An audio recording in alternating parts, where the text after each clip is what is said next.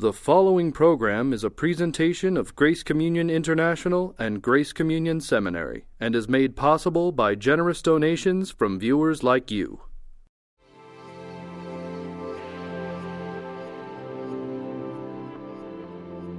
On this episode of You're Included, author and theologian Robert T. Walker highlights who Christ is on our behalf. Our host is Dr. J. Michael Feazell. Thanks for being with us, Bob. Pleasure.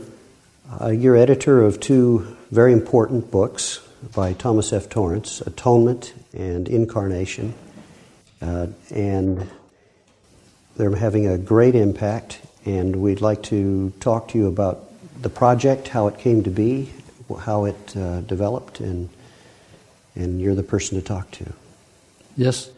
Well, I got a phone call from my old classmate that I shared a room with at New College when we heard these lectures, and he asked me if I'd be willing to edit the lectures. He had persuaded Thomas Torrance to get them published, and Thomas Torrance had given him the manuscript, or his son had, and with a note saying these needed an awful lot of work before they could be published. And Jock thought I was the best person to do it, so I said yes. But I had no idea how much work was involved in doing it. But and you started in what year? 2003 or something. Thomas Torrance, who actually is my uncle, he was almost 90 by that stage, and his short-term memory was failing a bit. But he had a stroke, and so he couldn't have done the job. So it involved collecting the notes from the class? No, actually, because by the end of his career, he had all his lectures. He read them out from a typescript, and he'd often just stop and speak off the cuff, and those were often the best parts. But the lectures as such were all typed out and duplicated first. And then, of course, later they were photocopied. So... and then all these photocopies, he had somebody already put them onto computer disk. So I got a hard copy and the computer disks to work with. It wasn't long before you realized that you'd need 2 volumes. Yes, that's right. When I looked at all the material and what wasn't there that I knew he'd given us handouts on, and like there was a missing lecture that I remember hearing, a whole chapter. And then, I realized pretty soon we need to have 2 volumes. Now, how many people were involved in helping you with the project? Mostly myself. Jock Steen, the editor of Hansel Press, who'd initiated the whole project, he was a great help. Any points of difficulty, that just to check that I'd interpreted it right, I checked with Tom's brother, David. So it was mostly myself. And as you went through and put together this material in a form that would be a book, you began to see that the lectures as they were prepared and presented are a little more accessible or easier to read for the average person than Thomas Torrance's earlier academic work or published work. Yes, they're lectures. So they're the spoken word, and so they come across much better. They're more alive. When he writes, it just becomes a little bit more polished, and he still writes extremely well, but it just comes across differently. So these lectures are easily the most accessible way into his thought. And they're also very thorough, don't they? As I recall. You mentioned that they're covering pretty much the entire range of his theological thought. They cover the whole doctrine of Christ, the incarnation, God becoming man, the Old Testament background, the whole life of Christ, the atonement, justification, reconciliation, redemption, resurrection, ascension, coming again, doctrine of the church. Yeah, they're pretty full. And you also put together a synopsis at the beginning that goes through everything that you're going to see as you, as a reader, as you move through the book. You can get an overview from the very beginning. That's right. The synopsis is simply all the headings, lifted out of the book and put together at the beginning. But that does give a very good guide to the contents, in addition to the index. Yes, I found it very easy to find a topic that I wanted to read about. It's easy using that synopsis or the index or together. It's very easy to locate a particular area of interest. And then you also included a glossary of terms. Yes. It's a very user-friendly book, both of them. And good, yeah. What kind of feedback have you received from those who have been reading it? Everyone says they're very readable, and they've been surprised because Thomas Torrance has a reputation of being difficult at times. But no, my main aim, I heard these lectures, they were unbelievably thrilling and stretching. The most exciting thing I've ever heard in all my life, and ever will, because we heard the lectures every day, bar Wednesday when there were no lectures. And the content was deeply moving and inspiring and thrilling. And I was just very keen to make them as reader-friendly as I possibly could. Breaking up some of the longer sentences, adding lots of headings, explaining the meaning of terms that the students of the day didn't have to have explained, but the audio reader does. So just making it reader-friendly. Now, in talking about how exciting and thrilling the lectures were, what is it about Torrance's theology and his approach to these fundamental issues of the gospel and of Christian theology that make it so thrilling and exciting, so fresh, so worth reading? Well, I think one thing is it's deeply, deeply biblical. He was brought up to read the Bible 3 chapters a day and 5 on Sundays. He continued to do that all the way through his life. In fact, he read it 2-3 times each year. He is steeped in the Bible. But he has this Christocentric view. He interprets it in the light of its goal in Christ. And Christ is the eternal Son in the heart of the Trinity. And with that focus, he's able to connect Christian doctrine and connect to biblical passages. So you suddenly see all sorts of connections and new meanings in the Bible. And then it just brings alive the Christian faith. I felt, why don't we get this in the church? Why aren't we taught this in the churches? And that's the reaction I get when I teach new students. They think, why didn't we get this in the church? Because we should do. This is what they got at the Reformation, under, say, Luther or Calvin. So I just found it hugely stimulating, enriching, and exciting. What are some of the areas that we don't get typically in church that, in other words, a person would say, well, yes, of course Christ is the center of the Bible and ties everything together. So, but what is it that they're missing that this theology is bringing out of the Scriptures? Well, I could answer that question for several hours, but for example, the way in which the importance of the person of Christ, who he is, that he is God, fully God and yet fully man. And we don't make nearly enough of his being fully man. But not just that, but that he himself is the union of God and man in his own person. So he's one reality. There's one Jesus. There's not a God Jesus and a man Jesus. There's one Jesus. And so he himself in his person, he is the union of God and man. And it's because that union that was forged and made at Bethlehem is unbreakable, that man and God will never be separated anymore, that they're one in Christ. and that's the heart of our Christian faith, our salvation. We are joined to Christ because he shares our humanity. Christ is God, he's joined to God.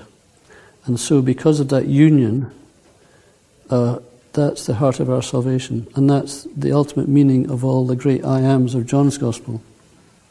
So that's just one aspect of a deeper biblical emphasis that we often don't get.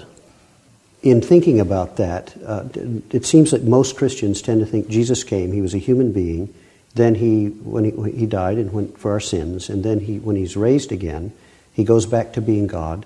But we don't think of him typically as still being a human being, fully God, fully man. We think of him as fully God again, but what is the significance of him being fully man? Why does that matter to me in my Christian faith and my walk with Christ? It matters hugely.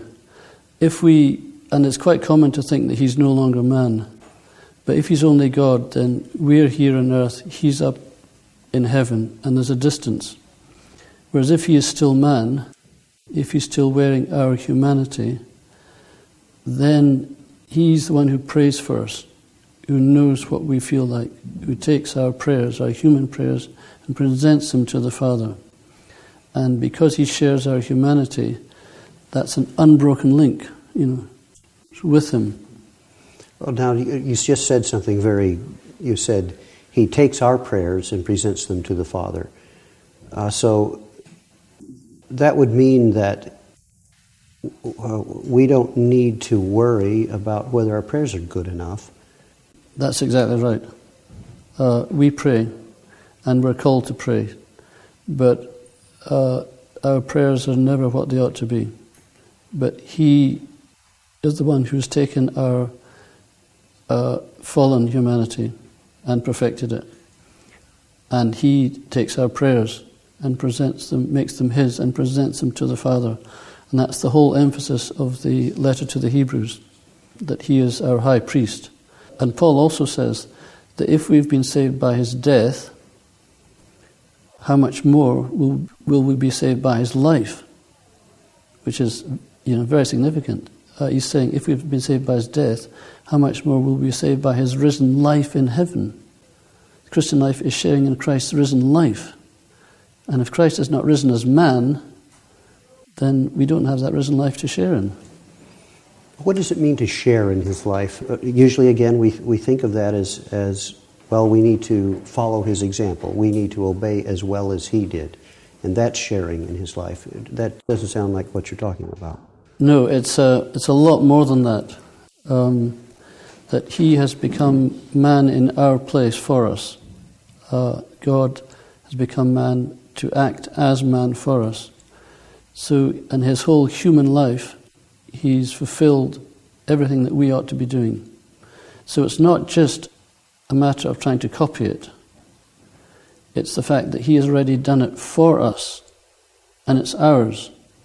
So that his human life, his response to God is our response. That comes out very strongly in Galatians 2:20. I've been crucified with Christ. I live, yet not I, but Christ who lives in me. And the life I live in the flesh, I live by the faith of the Son of God, who loved me and gave himself for me. So properly understood, our faith is not our faith in Christ, and it's not our faith that saves us. It's Christ's faith that saved us. It's his humanity. And we put faith in his faith, or in his human life, in his righteousness, in his human righteousness. And that's the real content of our salvation. And so that we don't rely on what we do. We live out of his fullness, his prayer, his life. We live in union with him. So the passages that speak of we're already seated with him in heavenly places. That's we're right. Already seated at the right hand of the Father with him. Yeah. We already have passed into eternal life. Have to do with, we can take them seriously. Absolutely. Well then, so our acts of obedience that don't merit salvation for us, our participation in the righteous. The prayer, you mentioned, he takes our prayer and he makes it his own so that it is effective. Then he takes everything we are and do in the same way then. Yes. Yes, we are called to live out the life that he has lived for us. And the only reason we can live it out is because he has already done it for us. So we're living out something that's already so. Yes. In him. Yeah, we're living out the salvation that he has won for us. So it's not a matter of going around worrying all the time that our salvation, or that we'll make it, let's say, make it to heaven, or that we'll measure up in some way. No, the gospel is the incredible news, the realization that Jesus is not only God coming to rescue us, but he's also God coming to be man for us, even to make our response for us. And so when we make a response, I'm not making an extra response to God in addition to what Christ has made for us. I'm letting Christ's response to the Father be mine. So I'm resting on his faith. And we need to have faith. But it's not faith in our faith. It's resting on Christ and his human righteousness and his faith. So we trust in him, not in ideas, not in, like you said, we don't have faith in our faith. And a lot of times our faith is very weak. Oh, yeah. So the opposite would be true too. We don't have to worry when our faith is weak. We can trust that he has perfect faith for us. That's right. So we're trusting in him. That's right. Completely, not in... Now, it seems like immediately someone would argue, yes, but if you actually believe that, then there's nothing to keep you from behaving badly, from just being disobedient, since you would say, well, I'm already taken care of in Christ, so therefore I can live in whatever destructive way I want, and I'm still safe in Christ. How do we respond to that? That's a very, very good question, and it's a key question. And that was the question that Paul answered at the beginning of Romans chapter 6. Because in chapter 5, Paul has basically said, we are saved. Full stop, it's been done. And at the start of chapter 6, he says, okay, does that mean we can sin? We've been saved. And he says, no. Because, for one thing, if we sin, we're bringing ourselves back again under the slavery of sin. But secondly, if we have been saved, we have been made new. And if we sin, we're saying we haven't been made new. We're acting a lie against what Christ has done for us. And we're falling back into sin. So that the fact that we've been saved doesn't mean we don't do anything. It's actually the opposite. It liberates us to live out the life that's given to us in Christ. We often think, and this is the way that Tom Torrance used to put it, some of God, some of man. He does his part, and we now have to do our part. And he always used to emphasize, it's not like that. The way it works is all of God means all of man. The fact that God has done it all, his part and our part, that actually liberates us to become ourselves in him and to live to the full out of him, because we're not worried about our having to do it. We're living out of Christ. So how do we deal with the fact that we still do sin? Even though we are in Christ, we still fall short. How do we cope with that? Yes, and we'll continue to sin to the day we die. But it's not what we do that counts, it's what we are in Christ. And we are in the process of being cleansed, slowly. We never reach perfection. In fact, often the more we know Christ, the more we know our sin And yet at the same time, it seem like that. and yet at the same time, we trust more in Him. So it's not a matter of living out of ourselves and concerned with how good we are or how good Christians we are.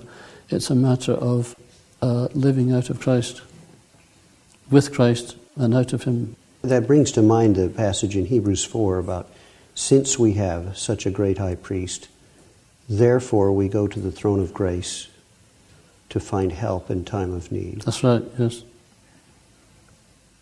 It's as though it's because He's already done it seems to be saying, because He's, like you said, because He's already done everything for us and made us who we are in Him, that when we fall short, that grace drives us to the throne of grace. Yes. To find the help we need. Yeah. Well, that takes away a lot of it takes away all, doesn't it, of the fear? Yes. And the anxiety and the worry about salvation. And yes. Yes, it liberates us. It almost sounds too easy, It sounds too simple. Yes, it sounds like good news, but it's so good that it can't possibly be so. Well, that's exactly right. And when somebody hears the gospel for the first time, I love Martin Luther's phrase. He said, it's like a cow staring at a new gate. This can't be true, is it? But that is exactly the impact of the gospel when we first see it. We're liberated, and we're freed from thinking, I've got to do this. Christ has done it for us. And it's when we understand that is the beginning of faith. That wouldn't drive you toward sin. No. That would drive you toward joy. That's right. And toward the faith that you have to live it out. Yeah.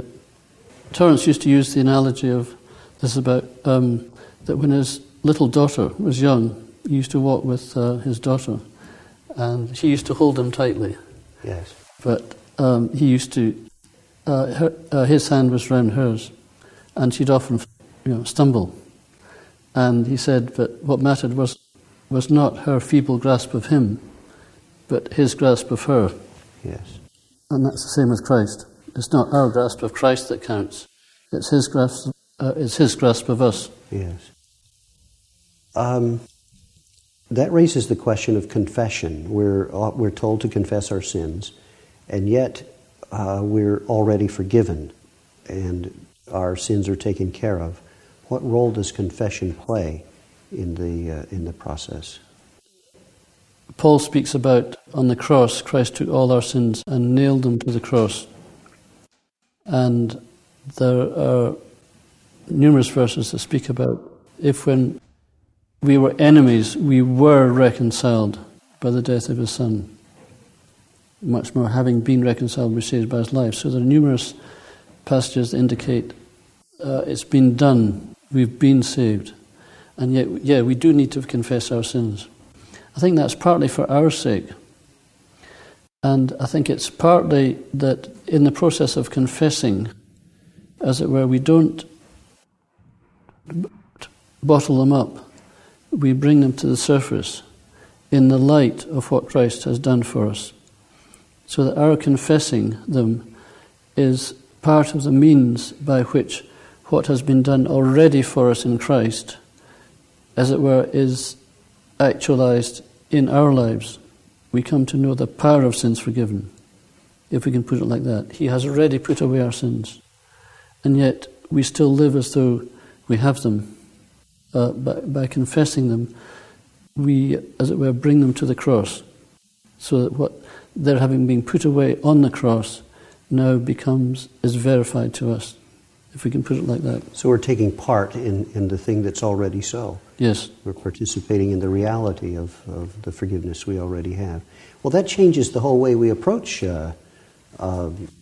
confession then, because I know in my life early on, I had the idea that God might not forgive me, so I would have to ask more than once, and I would have to do it, and I'd keep doing it with more and more fervency and intensity until I could feel that maybe maybe I was convincing myself of the reality of it by just, it was as though I was asking, or let me say begging, a boss for a raise or something. It was like begging that God would forgive me until I felt like He had. And even then I wasn't sure that He might have. Why would He forgive me anyway? Because this is probably the 100th time I've asked about the same thing. Yeah. So that changes the whole. We can confess our sins knowing we're forgiven. It's almost a joyful thing. That's right. It should be. It should be joyful repentance. We don't repent in order to be forgiven. It's forgiveness that leads us to repentance and to joyful repentance. That's the proper way to understand it. We're out of time now. It's been wonderful to talk about these things with you. Thank you so much. It's a real pleasure. There's nothing I enjoy more than sharing the gospel and coming to a deeper understanding. Well, thank you for the work in these books and for taking the time out today. Thank you. You've been watching You're Included, a production of Grace Communion International.